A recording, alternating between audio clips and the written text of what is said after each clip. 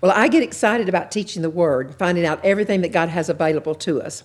And I'm always glad when I have an opportunity to give my testimony, because there's so many times that people don't know how to get out from under the bondages of the enemy.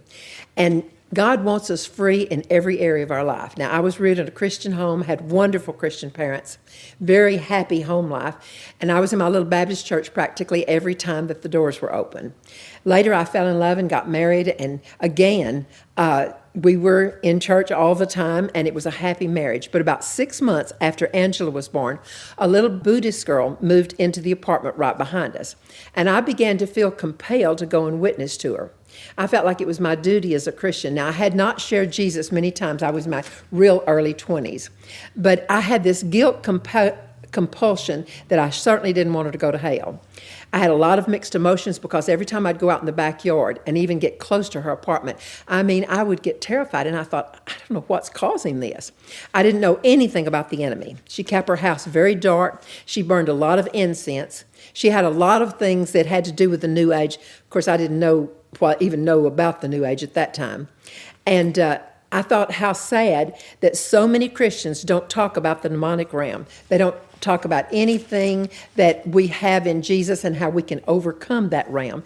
And so a lot of people are just totally ignorant of that. But I finally decided, okay, I've got to give her a chance to know Jesus. Well, when she answered the door, I told her, can I come in and just share Jesus with you? Now, I was not expecting what she said. She said, I'll be happy to let you come and talk to me if you'll give me equal time. Well, that sounded reasonable, but I had no idea what I was getting myself into. Now, I had no knowledge about putting armor on. I didn't even know about that. I didn't have any knowledge about spiritual protection. I'd been reared in a Baptist church, and they taught me a lot of foundational things about salvation, but they had never taught me once about spiritual warfare. Now, I don't remember a thing I said, but I remembered that I finished in just a few minutes, and then she began to tell me about her religion. And I don't remember anything she said except that she wanted me to keep an open mind. Well, I've often said I kept such an open mind that my brain fell out and I didn't find it for several years later. But I remember that while she was talking, my mind just started reeling, and I became so confused that I couldn't think straight. I remember thinking that I can't even keep my thoughts going in the same direction. I felt like I was going crazy. And all of a sudden, I became so engulfed in fear. And I kept thinking, I've just got to get out of here. I've got to get out of her house. Felt like I was choking. Her house was really dark. You couldn't even see in there. Well, doubts began to bombard my mind, and I spent the rest of the afternoon walking in circles around the park, trying to get my mind to straighten up. Because I felt like, I said, Lord, what is going wrong with me? I feel like I'm crazy. And all of a sudden, these what-if thoughts started coming. What if there's no God? What if the God I serve is not the right God? What if Jesus doesn't even exist? I'd never had thoughts like that before. And I thought, where on earth are these thoughts coming from? And I finally just totally panicked. And I didn't tell anyone because I was so ashamed of those thoughts that were in my mind. And I knew nothing about spiritual warfare. I had no idea what was going on. Well, it finally got so bad that I made an appointment with my pastor. We had joined the Methodist church by this time. I had joined the church with Jack when we married. And my Methodist pastor had no idea what was going on. He couldn't help me at all. So I thought, well, I'll go back to my Baptist pastor. We're a friend. And he really couldn't help me either. So I don't know what made me think I needed to go back to the Methodist pastor again. But when I went in this second time, his secretary told me, I'll go back and tell him that you're here. Well, I was sitting there waiting, and finally she came back and she said, I'm so sorry, he's already gone home. Well, I went and sat in my car, and basically I was just sitting there thinking, God, what do I do? I need to hear from you. I need to know what to do. And all of a sudden, I saw this pastor come out the back door. He looked in both directions, and then he ran for his car. And it just crushed me at the time. It hurt my feelings. But I thought, you know what? Bless his heart. He didn't have any idea how to answer me the first time, and he didn't want me to put him through this a second time. So I went home, and I thought, if the pastor doesn't even have any answers where for me to go, then I don't know where to go. I don't know what to do. And that confusion and that fear just kept growing to the point that I would wake up in the mornings and I couldn't think, I couldn't function. I felt like there were times I would lie there in bed and think, I can't even move. It was like I was terrified. And I couldn't figure out where the fear was coming from. But the fear got so big that I entered into a mental agony that I can't even describe now. I cried all the time. And all I wanted to do was go to sleep. But when I would go to sleep, I would sleep so fitfully that I would be miserable. So I came to the point that I had quit praying because I was in so much fear. I had quit reading my Bible because every time I picked the Bible up, everything I read frightened me. And I just thought, Lord, what if all this is just a joke? What's going on? Well, I started slipping off to the library, and I would wait until Jack went to work, and I'd read everything that I could get my hands on about every foreign religion that I could think of. Now, I wasn't trying to find a foreign religion to go to. I was trying to disprove them in the hope of proving that mine was right. But I was driven, and I was tormented. And it must have shown even at the library because the librarian found out who I was, and she called Jack and she said, something's wrong with your wife. You need to check and see what's going on. Well, after that, I was forbidden to go to the library. I couldn't go to the library anymore. But that compulsion and that drive was so bad that I would slip encyclopedias out of my parents' house in the diaper bag and take them home with me so I could continue to study these different religions. And I had a list of them. And I would find something that I knew, okay, I can't believe this, and I'd mark that one off the list. My intention, you have crazy thoughts like that when the enemy's dealing with you. I thought, well, when I mark off all the false religions, then I'll know mine's right. You know, that's crazy, but that's what the enemy was doing. And finally, it came to the place that I was not able to stay by myself. So Jack would drop me off at my mother's house every morning when he went to work. And she tried everything. She'd turn the lights all on in the house to make it real bright and cheery. She'd take me for long walks and long rides in the car, but nothing in the natural was working. And finally, after weeks of that, and nothing got any better, Jack decided that he had to take me to a psychiatrist. Well, they found one, thank goodness. God got him to a Christian psychiatrist, a Dr. Ezell out of Fort Worth. And he was the one that screened all the Baptist missionaries before they went out on the field. And I remember the relief that I felt when I thought, okay, finally, now maybe I can get some help. Well, after having long talk sessions with me, he finally decided that he needed to put me on a series of electrical shock treatments. And this lasted over a period of several months. Now, in my right mind, I wouldn't have gone for that. But I was ready to try anything. It didn't matter. I just wanted some help. I wanted to get well. And so it seemed for a while that it helped because it would make me forget. And it would blank out your short-term memory where you couldn't remember what you were afraid of. And that wasn't working really well because I knew I couldn't remember what was bothering me. But it bothered me that it was something bad enough that I had to have shock treatments. And so I kept thinking, Lord, what was so bad that I had to have shock treatments, you know? And but for a while, I couldn't remember what I was agonizing over.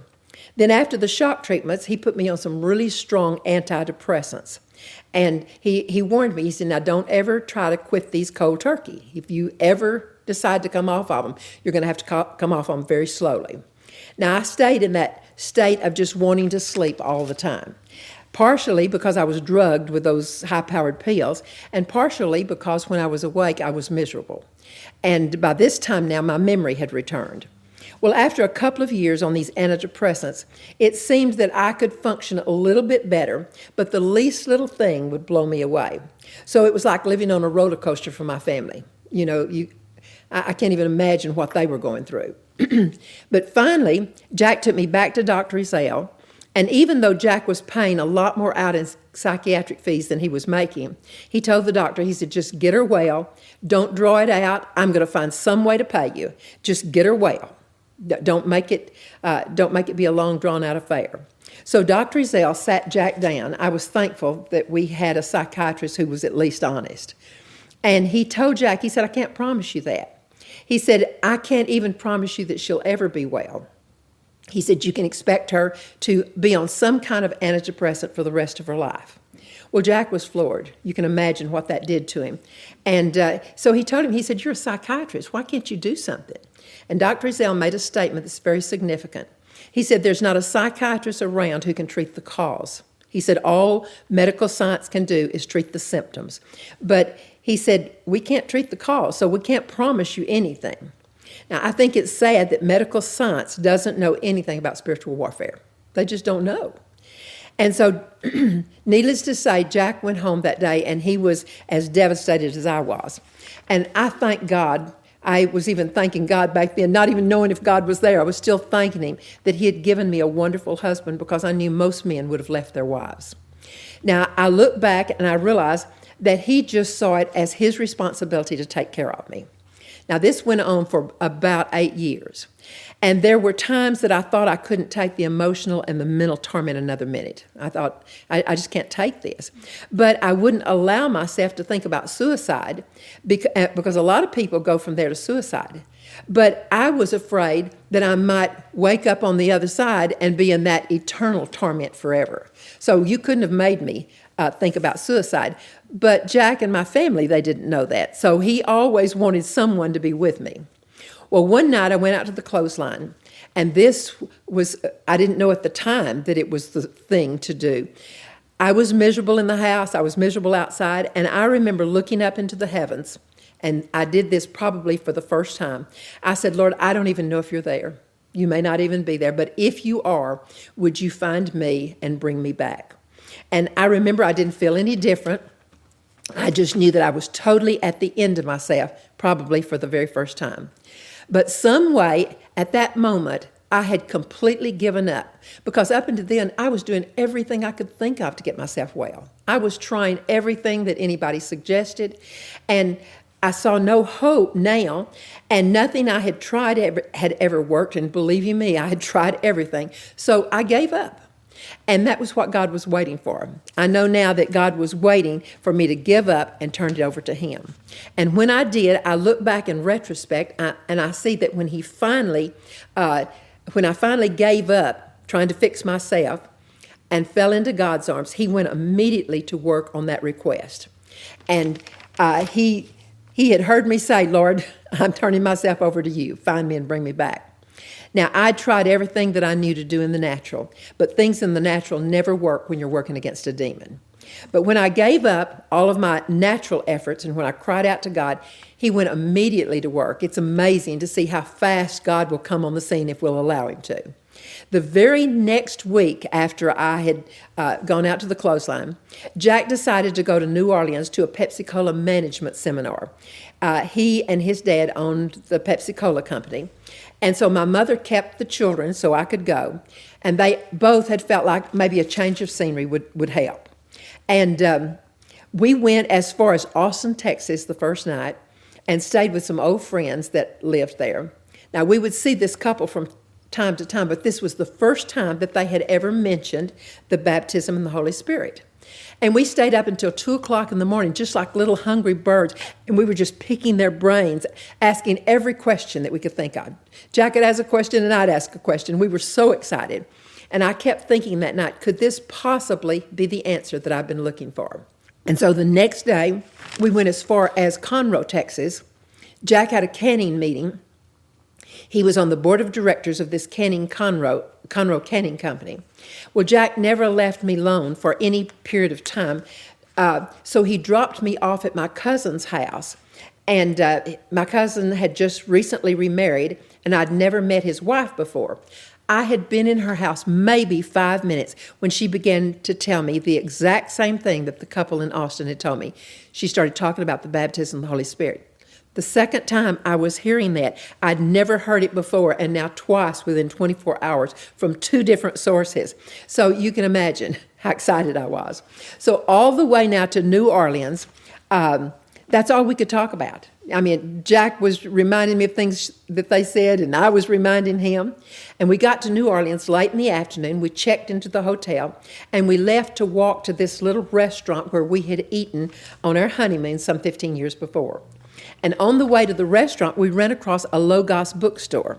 Now, I had no idea that Logos meant Word of God. But anyway, we got in the bookstore.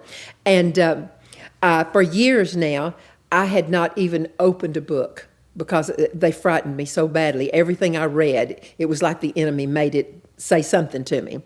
And so I no longer read for fun. So this was nothing short of a miracle that when we went into that bookstore, we both started picking out books to buy. And we couldn't wait to get back to our room that night to read. And we read practically all night that first night. Jack would go to his seminar in the daytime, and I would stay in the room and read. And at first, he was coming up to check on me every few minutes to make sure I was okay. And finally, he realized I was a different person, and so he just was so thankful. So he didn't come up until it was time to take me to lunch. Then we'd read again, some of the times almost all night. Now, the first book that I read, and the one that I remember the most, was Pat Boone's A New Song. And I remember Jack read Hal Lindsey's book, The Late Great Planet Earth. Now, by Thursday of that week, it finally dawned on me that God had been orchestrating this. I thought, Lord, you're the one that's behind all this, you know. This couldn't have just happened this casually. And I remember sitting back on the edge of the bed, and I glanced at the clock, and then I said, Lord, I don't even know how to ask this, but I want what all these people have that I've been hearing about. And I remember that I just lay back across the bed, and this heavenly prayer tongue just came pouring out. And the next time I looked at the clock, 40 minutes had passed, and I thought it had been maybe 2 minutes. I was so, it felt like I was flying. Well, I had never experienced that kind of peace in my life. In fact, it had been so long since I had experienced any kind of peace that I thought, Lord, this is so good, I never want it to end. And I remember just lying there begging God, Lord, please don't let it end. Please don't let it end. And I was just begging him. Now, for some reason, I didn't tell Jack about it that night.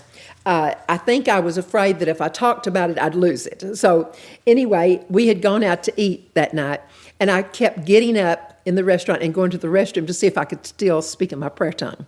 And then I'd go back, and I think, I don't know that I remember it. I'd go back. Jack thought, what on earth is wrong with her? I said, I don't know. I think I've got a stomachache.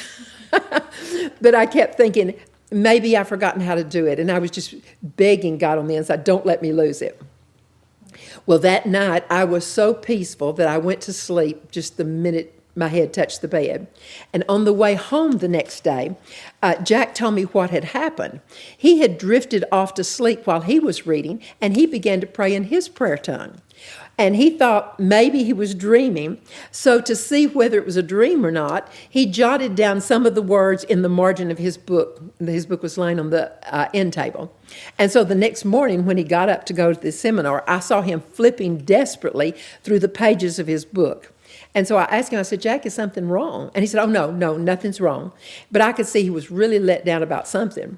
Well, later that morning when I picked up my book and read for a while, I found all of these strange words scribbled in the margin. He had picked up my book by mistake, and he had written the words in my book. So it wasn't really until we started home that we started sharing with each other everything that God had done. And we literally thought we were the only two people in Brownwood, Texas, who had ever even heard of the baptism of the Holy Spirit, much less had it. And so I want to tell you some of the interesting things here that God does. When Jack got to that management seminar, he found out that everybody in the class was a CPA except him. And he came back and told me, he said, oh, everyone's a CPA. He said, I don't know how I'm going to do in this class. Well, the other guys in the class, they were all talking about how hard it was. They'd come back the next morning and they'd say, I studied half the night. This is the hardest course I've ever taken. But Jack was so excited about what God was dealing with him on, the baptism of the Holy Spirit, that he would read on his books all night. He never even read on anything for the class. Well, at the end of the week, they gave a very expensive watch. Of course, back then they all wore wristwatches. And the face of the wristwatch was a Pepsi crown. And all those guys wanted that. I mean, they were all competing for the watch. And Jack made the top score and won the watch. He hadn't even studied. So anyway, we knew God is so amazing. Well, we came back with a full intention of telling everybody we saw about the baptism of the Holy Spirit. We were so excited. Well, I realize now that God knew that I wasn't ready for that kind of a confrontation. You know, in a church that didn't teach that, I mean, that would not have gone over well. And those negative words would probably have washed me away because everything was so new and I wasn't grounded in my newfound truth, even though I was happier than I could ever remember being. So God literally protected me by telling us not to share it with anyone. And so Jack and I at first, we said, we really feel like God's telling us not to share it, but we're so excited we want to, but we didn't. And we went a little over a year. We didn't tell anyone. Jack and I would, at night, we would get together and we'd pray in our prayer tongue together and we would study everything we could find in the Word. And during that year, what it did, it drew Jack and me really close together. And it was like a healing came into our marriage. And I just thought, oh, God, you're so good. And it was like that year where I was so far away from God and couldn't even know whether He was there or not. It's like God just washed that away. Well, the next 2 years, it's like I was in a bubble of peace. I don't ever remember being that happy, that peaceful. I can't even remember even having one day when I wasn't just on top of the world. And so it was wonderful. But after the 2 years was up, I realized that some of those old fears were beginning to creep up. And I'd push them down, and I would really start getting myself real busy doing something because I could sense that old panic was coming, and I couldn't understand. I mean, it was just, I just kept telling the Lord, what is going on? And I cried out to Him, and I said, Lord, I know You're real. There's no doubts in my mind now about Your being real. But these old panic feelings, they're beginning to torment me constantly, and I need help. I don't know what to do. Lord, You're going to have to help me. You're going to have to do something. Well, the next thing I'm going to say is so important. There is a point, this is the point where so many people lose the battle. When they start doing just a little bit better after deliverance and start making a little progress, then there's times that Satan sees to it that the bottom falls out. The enemy's behind that. And many times that's when the person will throw up their hand and give up, thinking that it didn't work. So this is really important. The devil is not going to give up until he absolutely knows that he's never going to win. He doesn't give up. And that's why we have to know that's his plan. Well, I had tasted victory, and I was determined I was going to hang on. I said, God, I've seen it the other way. I've seen it 2 years of wonderful. And so in my desperation, I just kept searching the Bible, and I ran across a scripture. And even though I didn't understand it, I somehow knew this was another step in the answer. And God had shown me Joel 2:32, whoever calls on the name of the Lord will be delivered. I had no idea what deliverance meant. That was a word that meant nothing to me. But I knew inside of myself that that's what I needed. So I just began to say, Lord, I call on You for deliverance. Lord, I call on You for deliverance.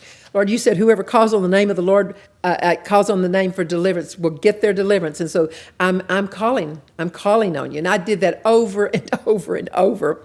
Well, finally, one Sunday morning, I was in my bedroom dressing for church, and I was alone. And I had a vision. Of course, I didn't know it was a vision at the time. But I was aware that I was sitting in my bedroom. I didn't go into any kind of a trance, but it was like I could see myself out in front of me.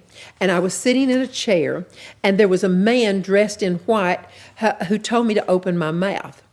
And when I opened my mouth, I saw a black tooth. And then he said, this is what we're going to do. And suddenly, my body in the vision became transparent, and the black roots from that tooth went all down my arms, down my legs, down the trunk of my body.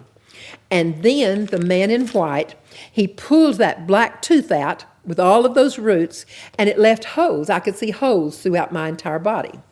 And then the man says, now, this is what we're going to do. And he began packing those holes with something. And it took a good while as he packed the hose down through my arms, down through my legs. And I remember thinking, wow, this is taking a long time. Well, finally, when he finished, he told me to open my mouth. And where that black tooth had been, it was now a totally healed area. Well, you cannot imagine how excited I was. I thought that vision meant that it was over, And I thought the deliverance had taken place while I watched the vision. Well, I wish it had been that simple, but I was so excited and I could hardly wait to tell Jack about it. But the next morning, I don't remember now what happened, but something happened and spiritually the bottom fell out. And instantly I was as bad as I'd ever been. And I can remember going to the medicine cabinet and pulling out all the old bottles of medicine, trying to see if I could find some of those old antidepressant pills. I hadn't had one for over 2 years. And by the way, he had told me to come off the pills gradually. When I got well, I opened the commode and dumped the pills, came off of it instantly, which was fine. It didn't give me any problems. I'm not suggesting that to anybody else, but I didn't have any problems. But now I'm desperate again. And I was panicked, and all I could think about is that I had to figure out what to do to keep myself from going back into that pit out of which I had come. I forgot the vision. I forgot everything. I was just crying out, God, I've got to have help. Do something. Now, I didn't realize during this time that Jack was getting as frightened as I was because he had been through it with me. And our prayer partners, by this time, we had another couple that would come and pray with us. And in fact, we had led them in the baptism of the Holy Spirit. Well, these prayer partners, they were also looking for help. Now, I didn't realize that God was orchestrating all of this to find me and bring me back, just like I had asked him to do at the clothesline. It just took more than what I was realizing it was going to take. Well, they found a pastor in our town who knew about deliverance. Now, I'd been saying, Lord, I'm crying out to you for deliverance, but I didn't even know what it was. Well, our prayer partners went to Jack, and they said, we think Peggy Joyce has a demon. And Jack said, a demon? And so they gave him some tapes to listen to. Well, I found out later that he threw the tapes down and he said, I am not going to be a demon chaser. And he left the room. Well, I continually got worse. And finally he came back and he told him, he said, I'll try anything. I'll try anything. So they introduced us to this pastor, and he told us that he wanted us to pray and fast for 3 days and 3 nights. Well, we had never fasted a meal.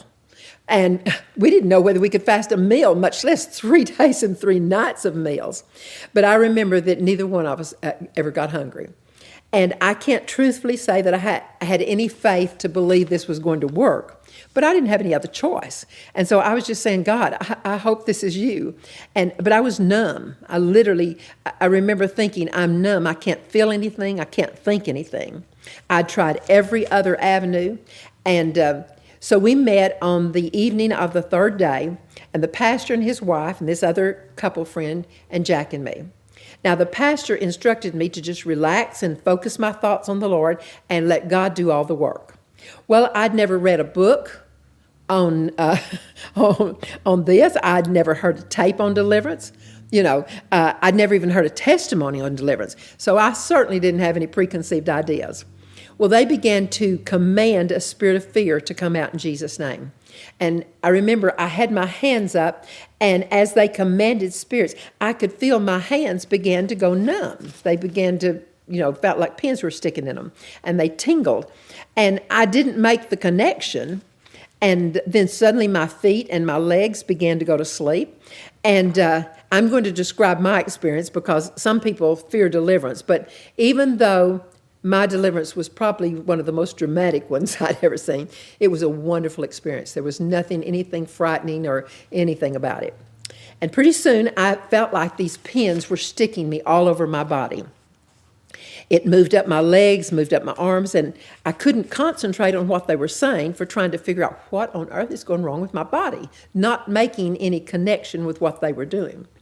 And I was just getting ready to tell them what was going on when all of a sudden I passed out. And now every salvation experience is different, just like every deliverance is different. So this one's kind of unusual. But most of them are probably not as dramatic as mine was.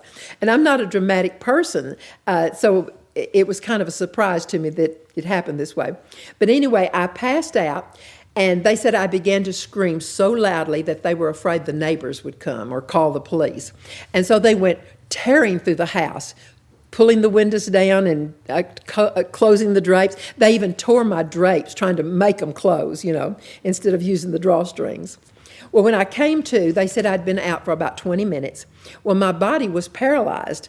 I was lying on the floor. My legs had pulled up against my chest, right against my chest, and my arms, it pulled up against my body, and my face was numb. My lips had drawn up in a little round circle like I was whistling, and I was just a little ball there on the floor.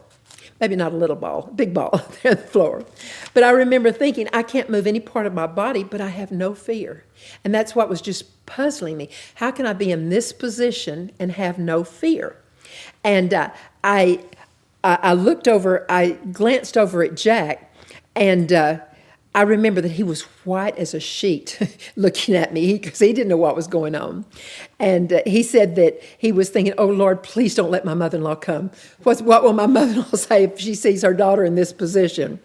And then he said, finally, it dawned on him, if prayer put her in this position, then prayer can bring her out of it. So he said he got a little bit of a peace. Well, I was looking up at the ceiling, and I had a very vivid mind picture at this time. I could see I was in what I thought was the throne room with Jesus, and I was asking, and I was saying, Lord, why don't you do something? And the Lord said something very significant that I've never forgotten. He said, I've already done it all on Calvary. And I remember when he said that, peace just flooded over me. Well, they kept casting out spirits for 2 hours or more, and it was under so much anointing that I thought, they're casting things out that they couldn't possibly have known in the natural. And so that let me know this has to be supernatural. Well, the more that deliverance came, the more of the paralysis began to leave. And I started being able to get some feeling. But all through this, it was absolute peace. Well, that night, after we went to bed, Jack and I talked for hours, and we said the most phenomenal thing in the world has happened, and we can't share it with a person because nobody in the world would believe it. We honestly, we didn't know anything like this had ever existed in the entire world. I mean, it's like we were just in shock. Well, the next day I felt light and numb, but I felt so peaceful. That's what was so beautiful to me, that all through this, God kept giving me so much peace. But about noon, I started having some of those old thoughts and those old fears again. And I remember, how can this happen with everything I've been through with God? But there was a difference now. It was like then I knew it before. The fears were so inside of me that I felt engulfed in fears and doubt and all that. But this time, you could feel it was on the outside. And it was like I felt peace on the inside, but I felt those things coming at me from the outside. Well, of course, I understand that now. The enemy had been cast out, but he was still trying. Now, the reason I want you to see the progression, the steps that I went through to get victory, is because some people, in fact, a lot of people I know, after we see them go through deliverance, they give up when this starts happening. And they always think, well, I thought I had the victory, but I didn't, and they just give up and walk away. And it was confusing because I thought, I know what happened to me last night was real. I know that deliverance was real. But why didn't it take care of all this? That was confusing to me. Well, the Lord brought back to my remembrance the part of the vision of the period of packing that had taken so long. And he showed me that the packing was as important a part of the deliverance as the pulling of the tooth. Now, it hadn't taken very long to pull the tooth. In other words, it doesn't take long to cast out a spirit. That represented the pulling of the tooth. But it took a good while to do the packing. And the packing was having to renew my mind, renew my thinking that had been so wrong all those years. And taking that fear out, replacing it with the Word. And that took a long time. I literally spent the next 3 or 4 months, maybe even a little longer, sitting in a chair with my Bible and my notebook. And the Lord would take me through the Word of God, and He would show me spiritual warfare like I'd never seen it before. I'd never seen that in the Bible. The words, like when I read it, I would just read right over the top. But this time, God was letting me see exactly what had happened. Now, one of the first things that He spoke to me is that I had to make the Word my final authority. God spoke to me several times during this period of time, but it was just a phrase. It wasn't long. But He said, you have to make the Word your final authority in everything. And I realized that all those little tidbits that He would speak to me ever so often were so important. And I remember that seemed impossible. I thought, I don't know how I can make the Word my final authority. If I'm going to live in this world, it's not going to match with the Word. So how can I live in this world and make the Word my final authority? And so it was during this period of time that when I was saying, God, I want to do what you're telling me to do. I don't know how to do it. That someone asked me to go with them to a little church called Bethel Temple. They said, we have a prophet coming tonight. Well, I'd never heard of a modern day prophet. And so I didn't know what to expect. But one of the reasons that I went was mainly out of curiosity. But the church was full. I mean, it was running over. And I found a place to sit in the middle of the back row. So I wanted to be in a very inconspicuous spot, you know. But after the message, during the ministry time, this prophet pointed to me and said, I've got a word for you. Come up. And I'd never heard of a prophecy before. I'd never heard of a modern day prophet, you know. I didn't know we had prophets in this day and time. Now remember the whole prophecy.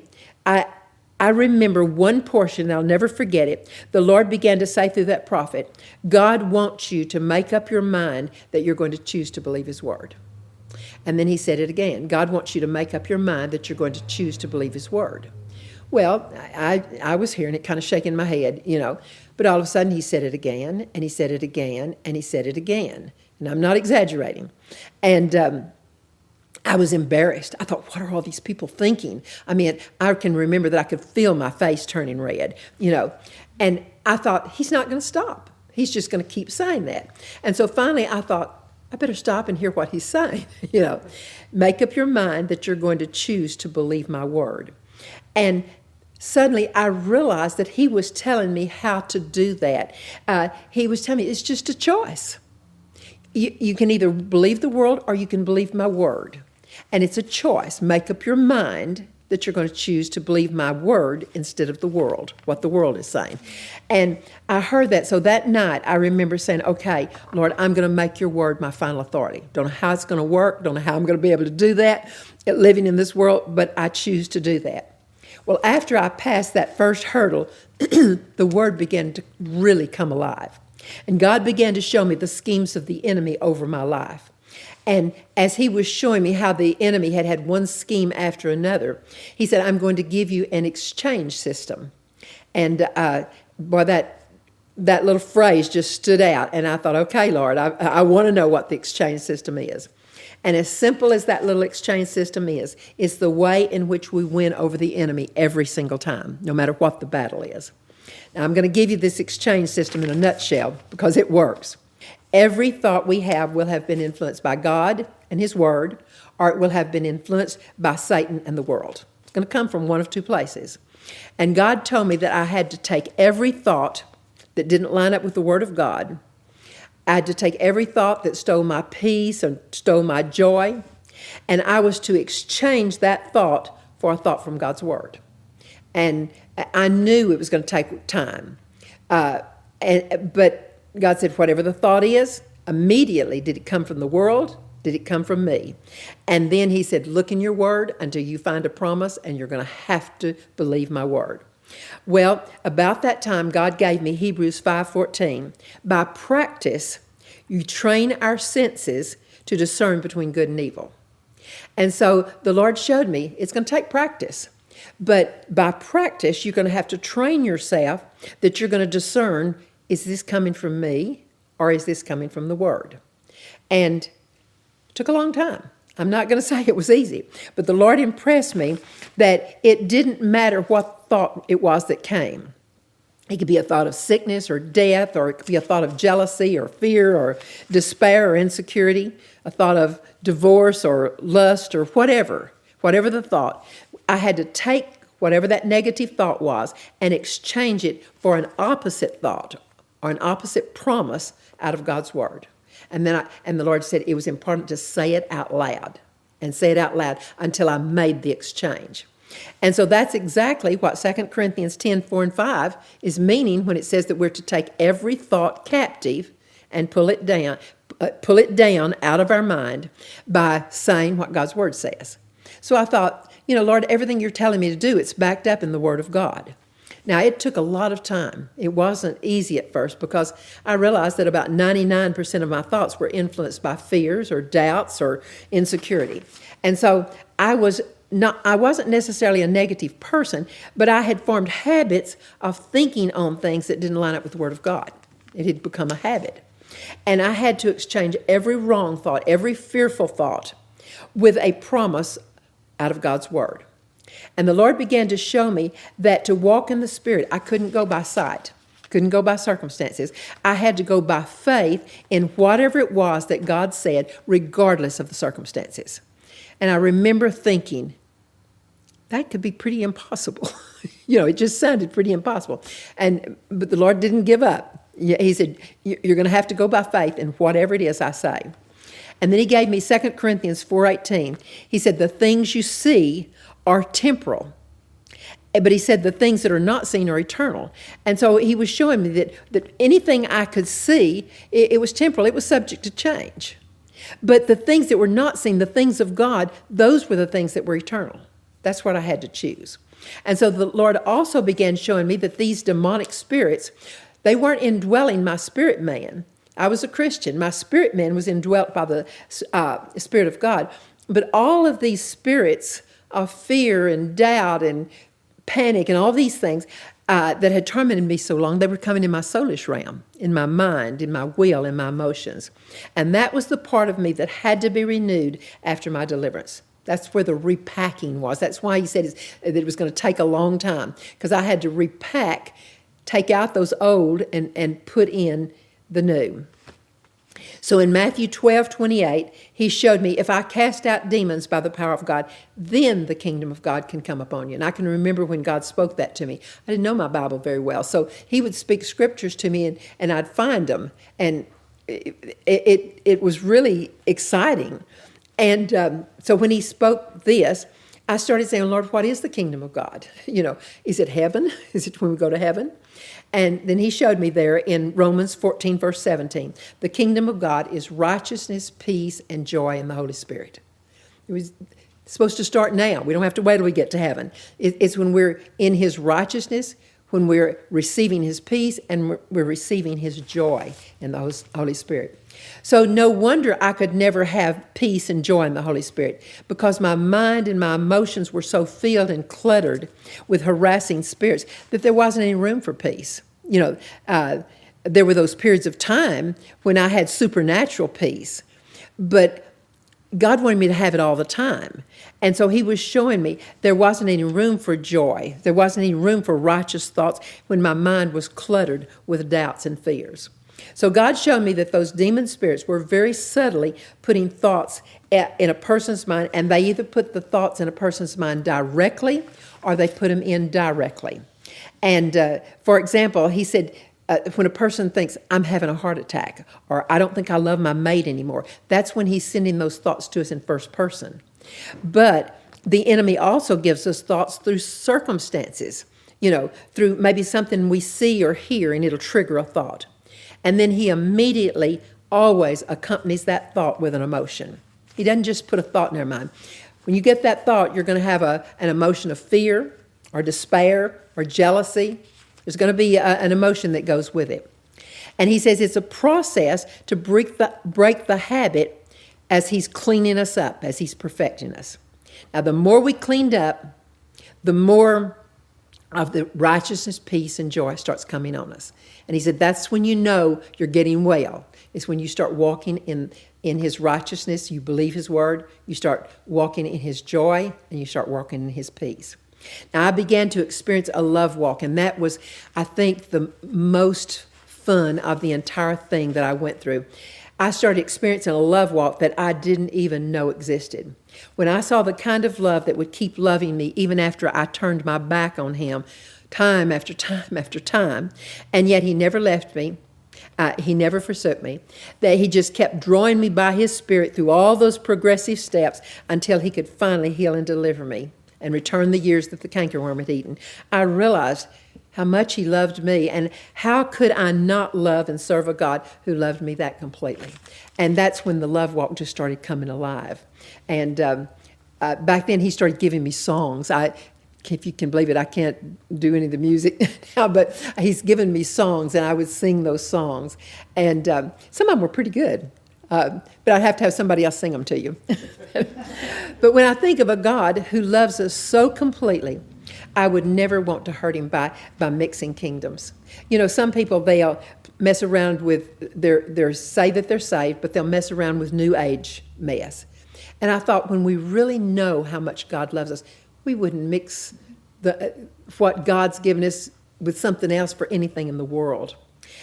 We wouldn't ever play around with something outside of his word or violate his word any more than we would want to violate our marriage, you know. So sometimes it's hard to believe that I'm the person back there that went through all that and what he's done. Sometimes I just think, God, I must not be the same person. I can't believe what you brought me through. And it's almost as though when I give my testimony, it's almost like I'm talking about somebody else. But God will bring us step by step. But it's his power that does it. But he'll bring us step by step, every step of the way. And it's like we stand back and we think, God, I'm not doing this. You're doing this. But I had a part to play. I could have stopped anywhere along the way. And as we've taken people through deliverance, we've seen people who have stopped along the way. And it was more than what they wanted, and they walked away. And I thought, oh, I can't even begin to tell them what they've missed out on. But he showed me that the determining factor in anyone's getting well is their choice not to give up on God anywhere along the way. That's the determining factor. Because so many people, they get tired or whatever happens, and they finally give up. And Satan is always going to tempt us to run from God in fear and in disappointment. He always puts that in front of people.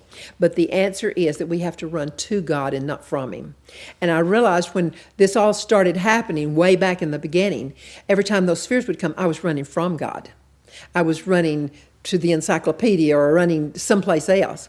But God says, don't ever run from me, run to me. Now, I had made a decision that I was in it for the long haul. And I had already decided, Lord, if I never see this work, if I never see it work, you know, I'm going to do what you tell me to do. And I'm going to go home just not seeing it work, because I'm going to believe it from now on. But praise God, it did work. And praise God, I found out that there is no demonic stronghold that can't be broken. It doesn't matter how big it is. We've taken people through deliverance, and they said, I've done some things that are so bad, God can't help me. Listen, there is nothing that God can't forgive and completely wash away if a person will believe him. Whatever it takes to be obedient is not worthy to be compared to the victory that's in us, that's there for us if we'll just take it. So, Father, I thank you, I thank you, I thank you for my deliverance. I thank you, Lord. There was a time that I didn't see how I could ever get well, and Lord, you did it step by step. But Father, I realized I made it last a long time because I ran from you instead of to you. And the moment that I ran to you, the moment I started saying, Father, find me and bring me back to you. I've done everything I know to do, and I can't get back there. But Lord, find me and bring me back. The moment I came to that, it didn't take long. And you did find me, and you did bring me back, and then you showed me how to keep the deliverance. Father, it's not just a matter of getting deliverance. It's a matter of knowing the steps to keep it. And Father, I cannot thank you enough. And I'm asking, Father, that this testimony will help other people to know the steps to take to be able to come get set free. Lord, we just love you and praise you. I thank you for this, Father, in Jesus' name. Amen.